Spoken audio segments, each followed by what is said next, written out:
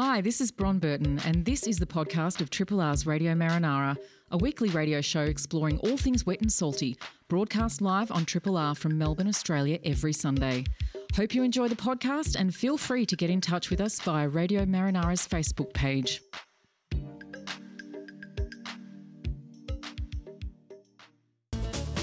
And there is that music, that wonderful music that marks the morning. It marks Sunday morning at 9 a.m. on a beautiful day. You're on 3RRR. This is Radio Marinara. I'm Anthony Boxshall. I'm Kade Mills. And I'm Bron Burton. That was seamless, team. What listeners don't know is the three of us are in completely different locations. Well done, everybody. Hey, how are you both? I'll let Bron go first. She's sitting at home, I believe. Yeah, this is a trip. I'm broadcasting from my dining room table. So, okay, it's good. What a different world we're in now. So, no, it's good. Beautiful day. Going to get out there and get some sunshine within the limits of what we're able to do, of course. But, yeah, I'm good. How are you guys? Look, to be honest, I'm struggling with the remembering a mask thing, and I'm just wondering how long it's going to take until we become so used to them that people end up going for a swim with them still on. They jump in for a dive and they've still got them, because that happens. Sunglasses, I've seen people out in the water surfing with sunglasses on that didn't realise they've got them, and I have a feeling masks are going to head that way soon, but I'm just not there yet. I don't know. I think I've just stuffed one in my pocket and I filled the car up with them, like every nook and cranny. So, because I know I'm going to be like that, Kate. I know I'm going to forget that. That's good organisation, Anth. I'm not there yet. Hopefully everyone else is doing all right with it too.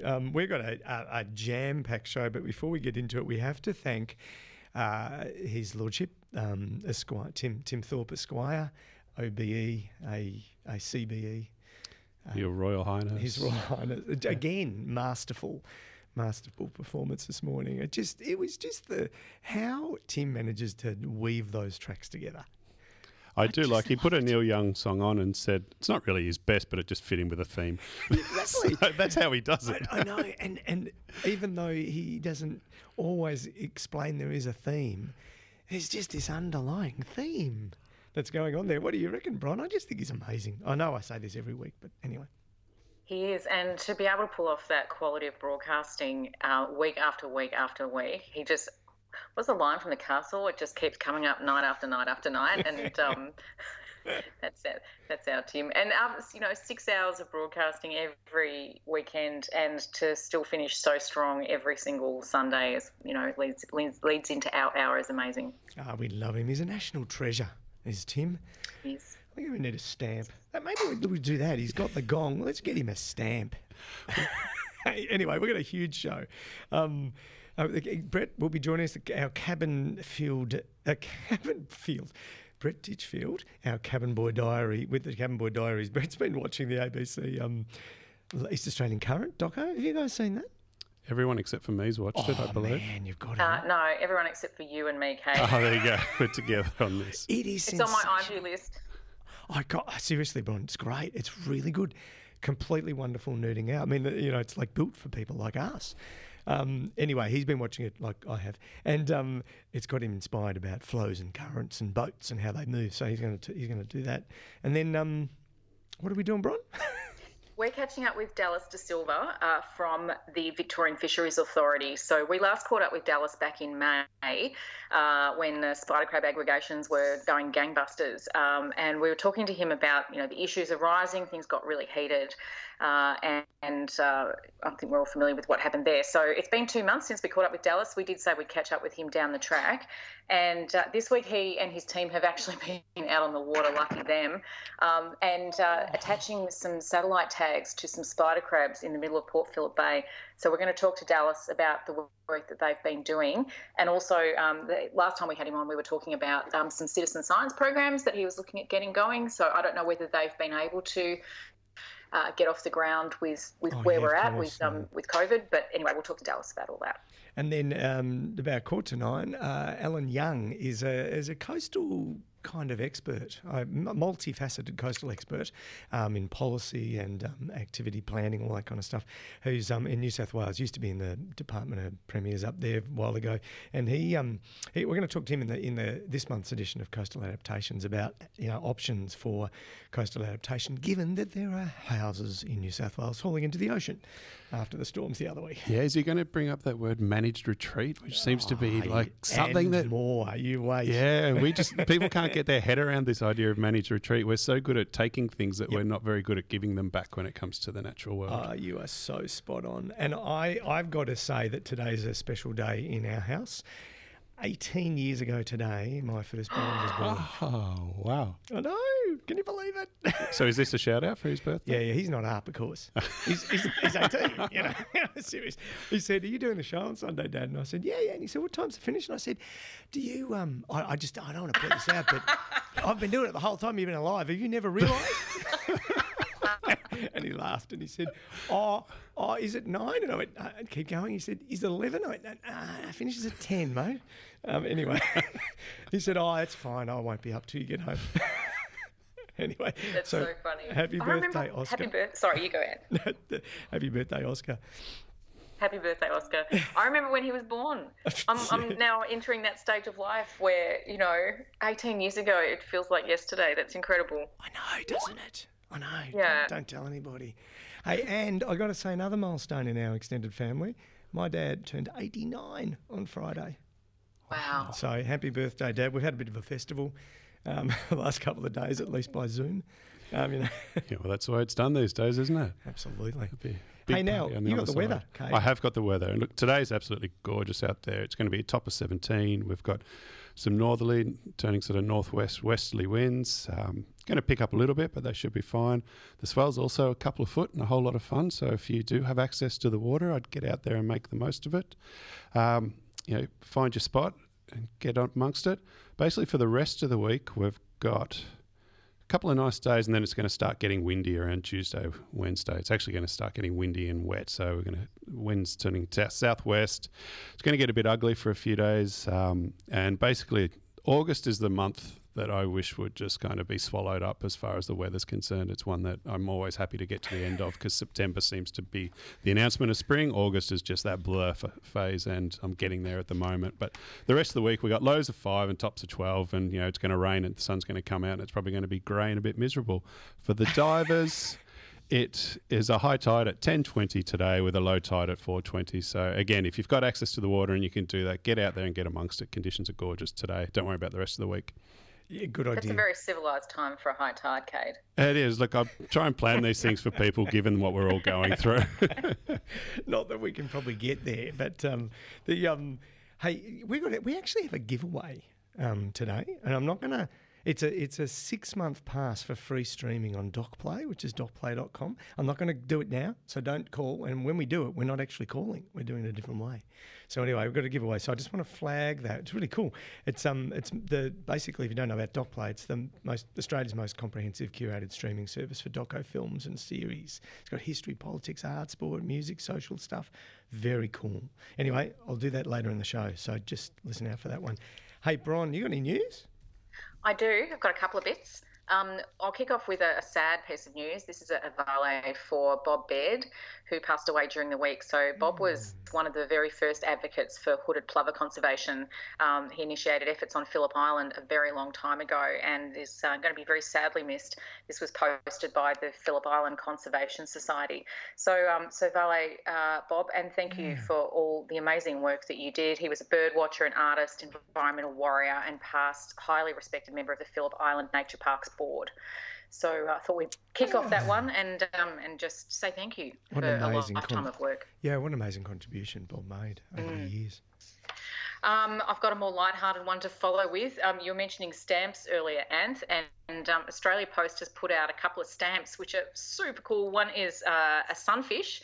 We've been talking a bit about sunfish. Last week, Kade, we were talking about sunfish. We had some correspondence from one of our listeners, Rob, who had spotted one washed up on the beach at Malakuta. And Kade, you and I were chatting during the week. There's been another one washed up somewhere. Found down at Kennett River. So, yeah. And the awesome thing is these things are being cited, and I think within a couple of hours, the museum are getting people out there to collect genetic samples for analysis, because we don't know much about them. So anyone that gets cited and anyone that washes up is potential treasure trove of information. And it's great that social media is sort of allowing people to still collect even during these times. It's great. So there's 2 stamps that have been put out by Australia Post. There's the bumphead sunfish. In fact, both of these fish can be found around Norfolk Island. So it's a Norfolk Island special. The bumphead sunfish that can grow up to 3.3 metres in diameter, and the oarfish, which can grow up to 11 metres long, making it the world's longest bony fish species. And that's the one that I reckon, the oarfish, that must have inspired the sea serpents and the sea dragon stories, because they fair income. They look a bit like that if you look front on and they come out of the water. They do. Yeah. I think I've heard that a few times as well. I'm with you, Anth. Very cool. Yeah. I didn't know they got them around Norfolk Island. That's very cool. No, I didn't either. Australia Post did. There's a couple of posties somewhere thinking, I reckon we should do those oarfish around Norfolk Island. Kade, you got some news? I've just got a quick one I'm going to go with. Micromollusks. We have our very own baykeeper who comes in and does his shell surveys, but how small do you think a micromollusk is, Anth? Just throwing it out to you. Oh, I know, millimetre. Basically, grain of sand. That's what they are. Wow. So there's been some work just recently done in the Kimberley where they found 26 new species just by having a look, basically.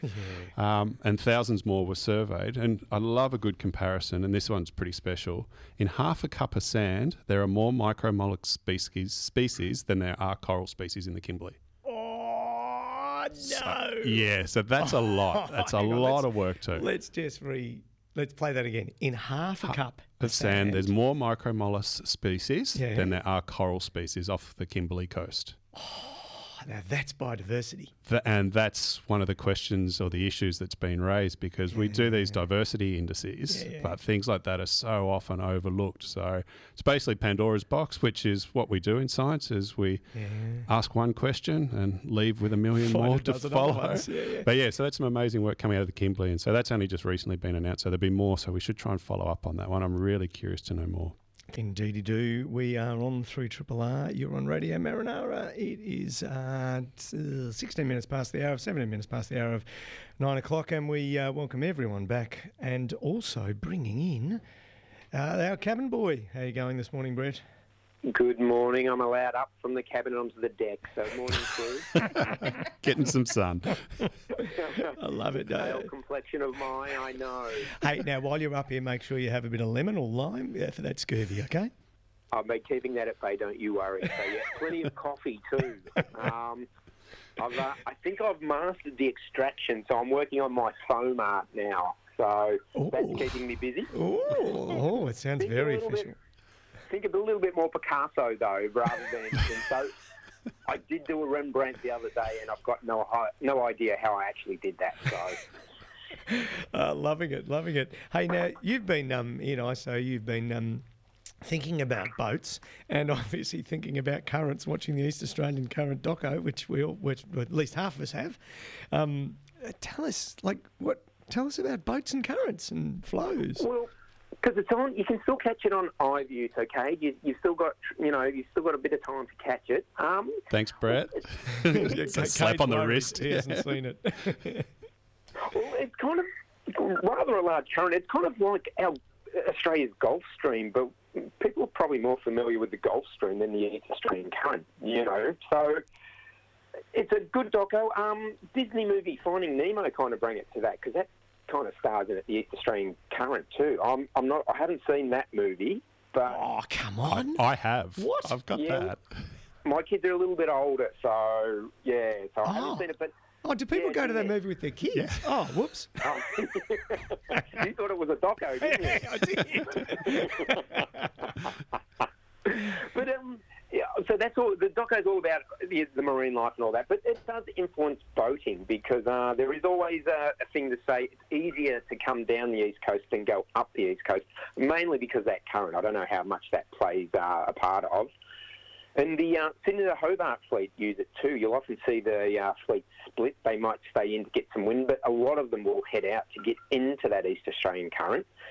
And you may ask, how would you know you're in a current when you're in the middle of a featureless ocean? But what they do is they take it, they measure the ocean temperature.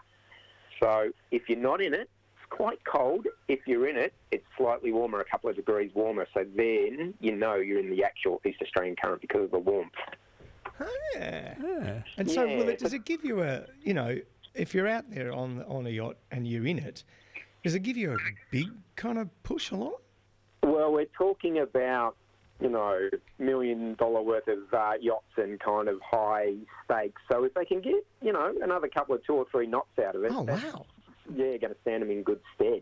Oh, that would be. So, over 1,000 kilometres, an extra knot is going to get you quite significantly ahead of the other one that's not using it.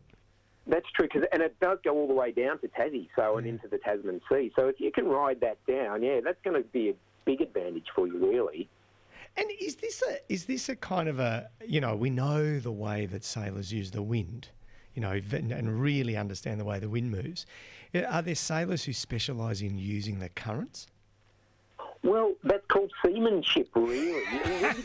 Think about it. I love it. Think about it. Sailors have been using tide, wind, currents for thousands of years. Before we had engines, you had to really know your stuff, or you're going to get swept out to sea or swept onto some rocks because of tidal current and that. So, yeah, if you know your stuff, if you're an old sea salt, you'll be using every advantage you've got. So, and kind of, we probably don't come across ocean currents, but tidal flow is you need to know your tidal flow, especially to get out through Port Phillip Heads. It's you don't know your stuff there with the tides, you're going to be washed up on to a rocky shore for sure. So, that didn't work. That was an odd statement for sure. I know, it just sounded a bit Irish. When you so if you're heading out of Port Phillip Heads, like what is I know it from a diving perspective, about when you want to be where. But like what are the key things you want to worry about from the yacht? Well, you're looking for slack water there. So because that rips through, because it's such a relatively narrow entrance compared to the bay. So they get like a tidal stream of 4 or 5 knots through there. So if you're like a yacht and you're only doing 3 or 4, you're going to get swept out, swept where you don't want to. So you're looking for slack water, which is 3 hours before and after high water. So it takes a long time for that water to get in and out of Port Phillip Bay. So rule of thumb, if it's high or low water at Williamstown, it's slack water at the heads. And it's really interesting because, Bron, I'm thinking, as I'm listening to this, I'm thinking this is the same as diving. This is exactly what we need to worry about. Yeah, exactly. That's right. Hey, Brett, I had a quick question. Mm-hmm. You're talking about the extent of the current. Does it have any sort of impact on, the big yachting events like the Sydney to Hobart? So we're talking about the difference of 1 knot. Would that have any sort of impact, like the actual path of the current on races like that? Oh, yeah, for sure. As I said, they try and get into that current and ride it all the way down the coast. So for sure, they're looking to get into that just for that little advantage. So in terms of timing, is that the sort of thing that the yachts are looking out for? So like the yachts that tend to be more successful in those events, are they the ones that are really skilled at being able to work out when to sort of come into that current and not necessarily when to come out of it, but how to actually ride it? Well, it's kind of tactics, like whether you look for the wind, the stronger wind, or whether you head offshore to try and find that current. There's so many things, it's not just one thing that will win it in Sydney to Hobart. There's so many, and it's like a game of chess. You think someone's won, and then suddenly someone's come from somewhere else because of a wind change or this or that. Yeah. But another big tidal stream is Bank Strait in Bass Strait, the tip of southeast Tassie and Clark Island. Yeah. Because you've got to really time that too, because the current rips through there. So if you're a yacht that's doing 5 knots and you've got a 4 or 5 knot current, if you're going against it, you're not going anywhere. But if you time it right and you've got that 4 or 5 knot current behind you, you're doing a good 9 knots and a couple of Hail Marys to Poseidon and you're on your way there. I love the mix of religious metaphors there. I'm not sure the Poseidon takes Hail Marys, but probably takes. I might have got that wrong. I don't know the Catholic Church or the Greek mythology. I don't know. Yeah. So look, it does play a big part, and I kind of equate it to if you're on a speedboat. and a motorboat, it doesn't really change too much. Although I'm sure those big shipping companies look for currents to help them through with their, to keep the cost down. Yeah. But it's kind of like riding a bike or driving a car. You know you're on a hill when you're on a bike, and you've got no idea you're on the hill when you're in the car. And that's the same as sailing and motorboating, really. That's nice fantastic. Analogy. What That's a great. fantastic segue too. Good way to end it. Hey, thank you very much, Brett. Now, it's sorry, but you've had your moment in the sun. So if you want to head back down to the cabin.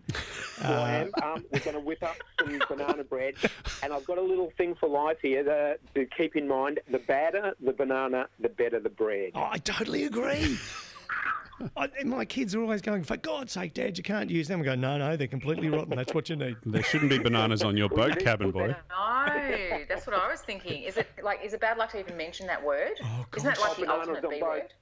Oh, I might have to do one on superstition on boats because it's interesting where they come from too, some of those superstitions. Yes, please. All right, well, that'll be... You head back down to your cabin, pal, and then we'll invite you up next time to talk about superstition. As long as you don't bring a banana and you can point out where the albatross is in the right way. Not a problem. Closing the hatch now. Bye. All right, it's about time they get above their station, those cabin boys, don't they?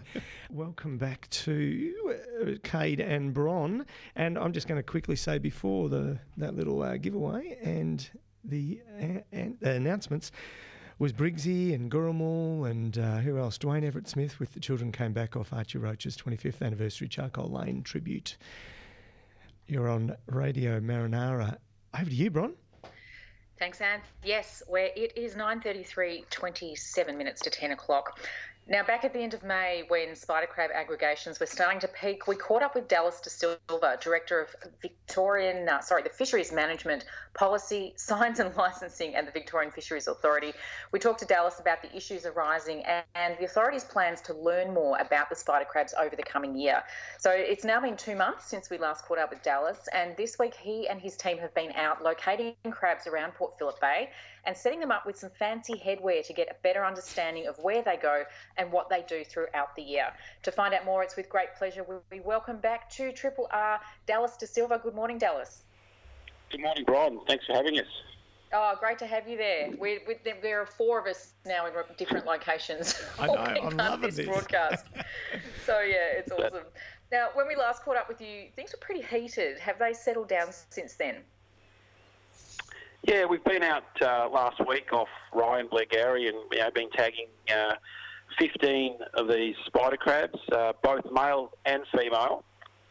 And we had PT out there diving alongside us in using red boats. Luke English gave us a bit of a hand as well. So it was a really good opportunity to work with the dive sector and have our scientists out there as well tagging these crabs. So 15 is amazing because when we last caught up, you were talking about maybe doing 5, being able to even... How hard is it to find the crabs once they disappear? Because, obviously at the time that they aggregate, it's hard to miss them really. You pretty much trip over them if you're underwater. How hard is it to find them once they all disappear? Absolutely, Bron. It did take a little bit of work to locate the crabs again because they have started to disperse and they're in about 13 metres of water as well. So... in a bit more deeper water, and we had some divers down looking for them, and after about an hour or so we found a few. We got 15 crabs, male and female, different sizes, so some big crabs down to some smaller crabs, and the tags were specially attached. It's what we call a satellite pop-up tag, and each tag costs about $2,000 to $3,000, so they're not cheap. But we think the crabs are worth it, and it supports this great fishery, and also an opportunity, as you said, to find out a bit more about them. Is it a pretty nerve-wracking experience actually attaching a piece of machinery that costs, $2,000 to a crab and then kind of sending it on its way? That's what I was thinking, Bron. I was thinking, gosh, they're crabs. They're not like seals. Yeah, that's right. I mean, Corey Green, our lead scientist on this from Queenscliff, did a great job, and we went through all the approvals, animal welfare approvals, and so on, animal ethics, etc. And they were specially designed, and they're what we call neutrally buoyant, so they don't hold the crab back at all.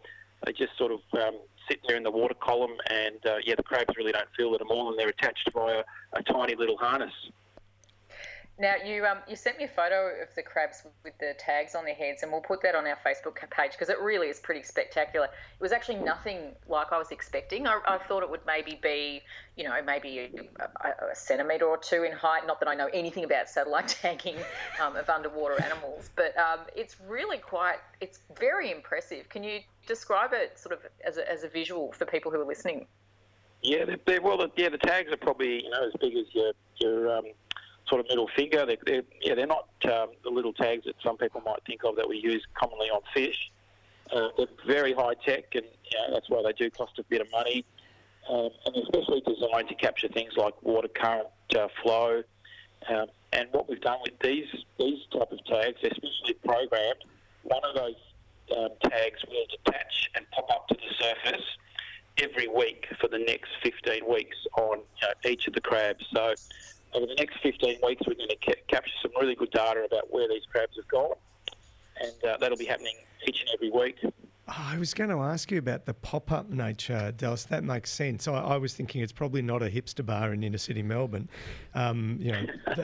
So they basically have a little inbuilt system where they just kind of click off and then float up to the surface, and that's very cool technology. Yeah, that's right. They float up to the surface, and that's when they come up. They then transmit to the satellite, and that data is collected and captured the location.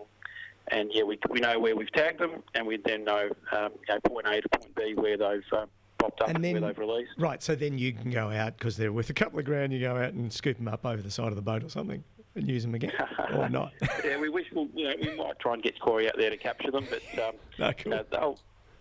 they'll provide us with that fantastic really data, important information, won't they? Yeah. Now I've got the obvious question: what data are they collecting while they're attached to the crab? It's mainly movement, and we can tell from when they're first tagged to where they pop up, but also things like water current and how strong that current is. So that might give us some information on have they moved out into the rip, or have they gone out offshore into more high energy environments as well. So it tells us a little bit about their habitat preferences, which is an added bonus with these tags.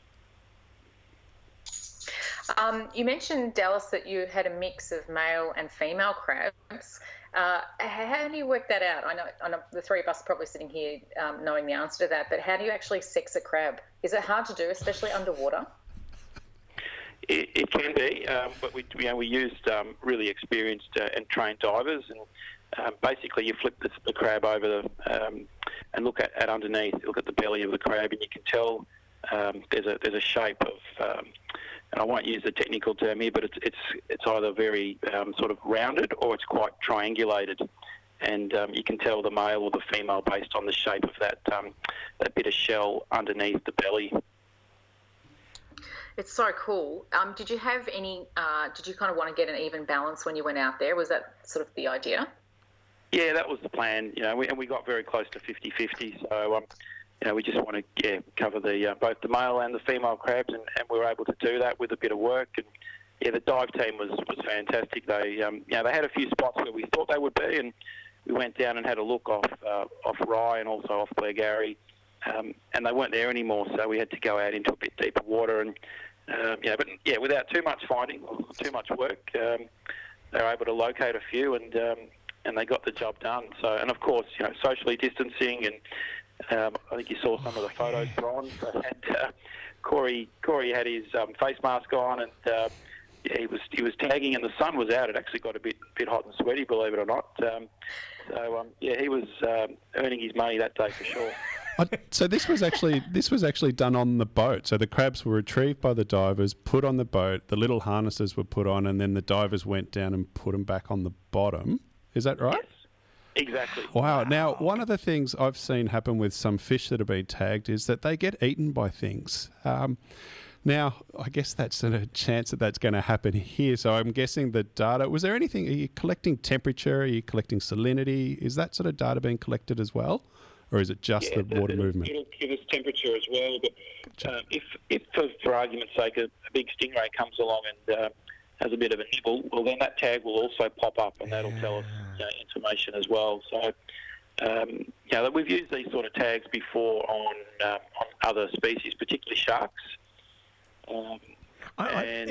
It's so remarkable. I know we've talked about this over the last few months on air about, just how we know so much about when they come in and so little about where they go. I just think this is sensational kind of really basic info that you guys are out there collecting, Dallas, and really add to just how you manage that fishery, but also just add to the basic understanding of science.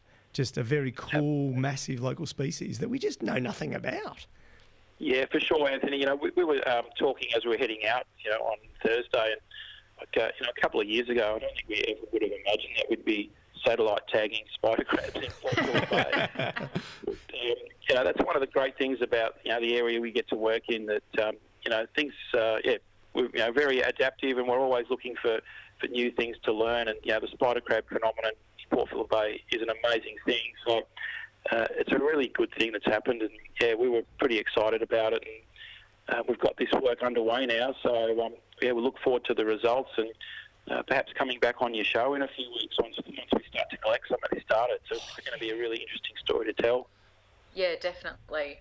And I'm really interested to see, I know so many other people are going to be really interested to see the results in terms of what comes back from this. I loved that kind of idea, that thought of a stingray coming and maybe, eating one of the crabs and having that data, suddenly a spider crab's travelling at like a metre a second compared to the other ones that are just kind of crawling around. But it'd be really interesting to find out, and it's been such a great mystery for so long about what happens to these animals. So to actually, start to get an understanding is wonderful. Have you got any predictions? Have you or your team or any of the citizen science divers on board, have any of them got sort of any predictions about what you might find? We're keeping a very open mind at this stage, Bron. We know that there's, spider crabs out in Bass Strait and in the Gippsland Lakes and Corner Inlet and other places from time to time. And so we know that there are other populations out there, but what we're not really sure of is how interconnected they are. I think we might just keep that one in our back pocket for now. I don't want to speculate because I'm sure I'll be wrong. Excellent. Awesome. If people want to find out more information, what can they do, Dallas? Have you got some stuff that you're putting up on the Victorian Fisheries Authority's webpage? We have our minister, our new minister for fishing and boating, Minister Horn, will be putting some information on this, the last week tagging exercise on her Facebook page today, so check that out. And also we've got a VFA website. Just jump on into our VFA website there, vfa.vic.gov.au, and go into the search bar, type in spider crabs, and you'll find a special dedicated page all about spider crabs. Awesome. Thanks so much, Dallas. Really looking forward to catching up with you in a few weeks' time and finding out how this went. And look, particularly at this time when there's just so much heaviness and so much negative news, to come out of a situation like what happened back in May and June and to really sort of have this positive, uplifting development in this story is fantastic. So thank you so much, and congrats on the start of this, and we're really looking forward to catching up with you in a few weeks' time. Yeah, thank you, and also I really appreciate the chance to come on to your show and share this story with all your listeners. It is pretty fascinating, and we look forward to coming back on in the next few weeks. Awesome. Thanks, Dallas. Thank you. Dallas. Dallas De Silva there. But that's just fantastic. You know what we should do, Bron? We should let's get people in our Facebook to just have a prediction. Where do you reckon they're going to come up? Where do you reckon they're going to be? There's 50 grand's worth of tags floating around. No, not the tags, the crabs. The crabs. Where are they going? So get on our Facebook and stick I reckon the crabs are going to blah, and then we'll find out in the next couple of weeks. Western Port. Everything ends up in Western Port that's in Port Phillip Bay. Love it. Hey, you're on Radio Marinara. We've got about 12 minutes to the doctors, and we're going to talk coastal adaptations. So we're going to talk about options for all that basically for us all as we face basically coastal erosion and sea level rise. Now, we saw an extraordinary example hit New South Wales in recent weeks after the big storms, and so we decided to bring in some experts to help. Allan Young is a national leader of urban and regional planning at EMM Consulting. He's also pretty much had a 30-year association with coastal management, including roles senior in the state government in coastal marine policy management. He's a Fulbright scholar and a Churchill Fellow. And that latter took him to the US, Caribbean and the UK to study solutions to coastal erosion adaptation.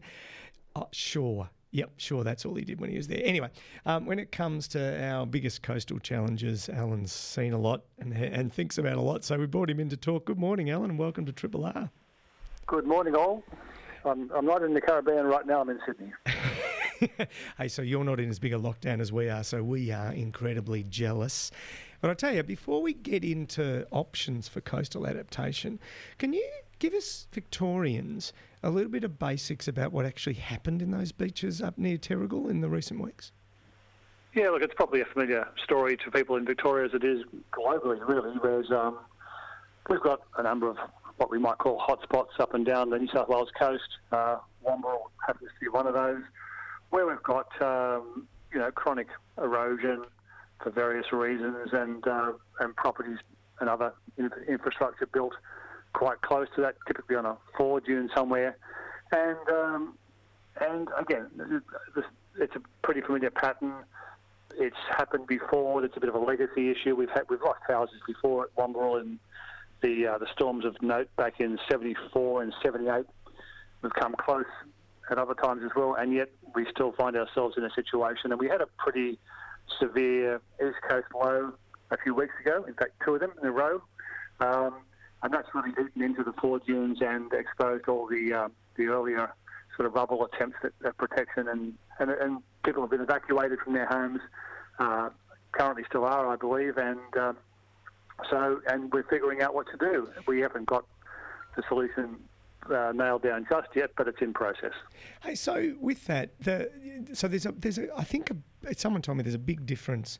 One of the big differences between what can happen in Victoria, for example, what can happen in New South Wales is in New South Wales there's quite a lot more ownership right down to the high tide mark. Is that right? You can have private ownership of the right down to the high tide? Yeah, that's right. So I think Victoria's got sort of a setback area that's more or less Crown-owned along your coastline. We don't tend to have that in New South Wales. We do have, in various places, private property abutting Crown land, and that's kind of part of where the problem arises, because when you've got a beach and private property right behind it, it's not always clear where the property boundary sits. Yeah. And when people think, oh, I'm just going to put some protection works in, nobody owns that land in front of me, but they also do. It's Crown land, it's owned by the state. You get into all sorts of difficult conversations about occupation of someone else's land and putting in big rock revetments or whatever it might be. So yeah, we don't have Victoria's sort of benefit of those setbacks in many places, and we do have private property there. It's interesting because they're a double-edged sword. So 96%, I think, of Victoria's coast is actually publicly owned. That little bit, that goes back, and then it might only be a metre wide or 2 or something, but then there's a road or then there's private property, as you say. But it's a double-edged sword in the sense that, the thing that would go first in Victoria will be all the public land, because when the coastal erosion happens and when it is happening. Whereas in New South Wales, there's perhaps a little bit more impetus because houses fall in the ocean. People start to see the problem faster. I don't know which is better or worse, but hey, so what are some of the options? Your kind of standard broad range of options that you can do. Kade earlier in the show was saying he's heard of managed retreat. What are the other options that you can get? Look, there's two buckets you can put the response in. You can either stay where you are and undertake some sort of action to either accommodate or protect the things that are sitting on the landward side, or you can move away. And those things are typically called protect or retreat, managed retreat, planned retreat, that sort of thing. So that's the two main areas. And it comes as no surprise to anyone, I think, that generally there's a preference for protection, particularly if you're one of the people who are being impacted by the erosion. And we've tended to have this situation where that we've kind of ignored, really, how does planned retreat, this general concept, work. And so we've got a pretty sophisticated set of options on the protection side, you can have your beach nourishment, you can have seawalls, revetments, groins, offshore reefs, any number of fancy solutions. But on the planned retreat side, it's either that or nothing, and it's really ill-defined. We really haven't given it the attention that we need. But those are the two main options. And as I say, it's typically we don't speak about planned retreat, and that's become part of the problem. But basically, that's your choice. But Alan, and one of the things I guess I'm interested in is the cost of these sort of options. So obviously, in Australia, where real estate is, I think, searched as much, if not more than porn. So the value of properties is obviously a big concern. But does it actually cost more to buy these properties and start to think about retreating, or the actual protection option? Has there been much work done around the cost? There's usually a cost-benefit done for every situation, like your Womberals up and down the coast. And people will put on one side of the ledger, here's the cost of our preferred seawall and nourishment and so forth. And on the other side of the ledger, they'll look at, here's our cost of retreat. Now, the assumption on the protection side is, I think, that is the cost of the seawall. There's often not so much intention to actually putting back the sand that the seawall will cause to be lost and so forth. So that's one thing that tips in favour of protection works.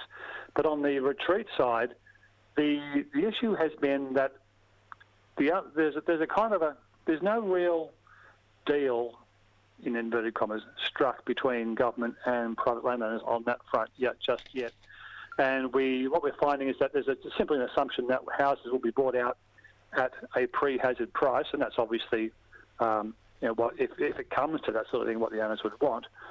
But again, that's one solution. But I think we haven't looked at it seriously enough, because obviously buying out at a pre-hazard price brings moral hazard and all sorts of things, where you're simply incentivising people to continue to intensify development where they probably shouldn't be doing that. The opposite is actually what you want. You want to actually scale back your intensification in those known at-risk areas.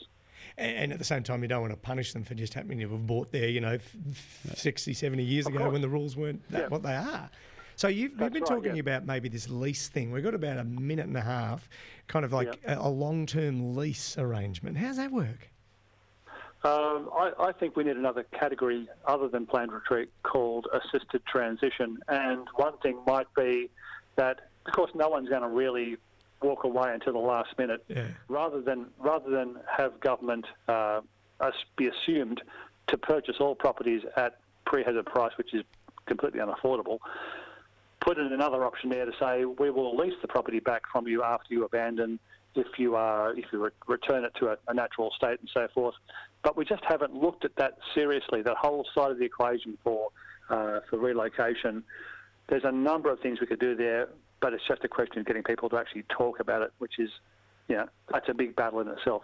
Oh, I think it's a big battle at any time, and particularly in COVID time, because everyone's talking about existential threats that are happening, to themselves about pandemics, and not when this is long-term thinking, isn't it? The disconnection between the timeline of the hazard, except for those people north of Terrigal, and the actual intervention are completely separate.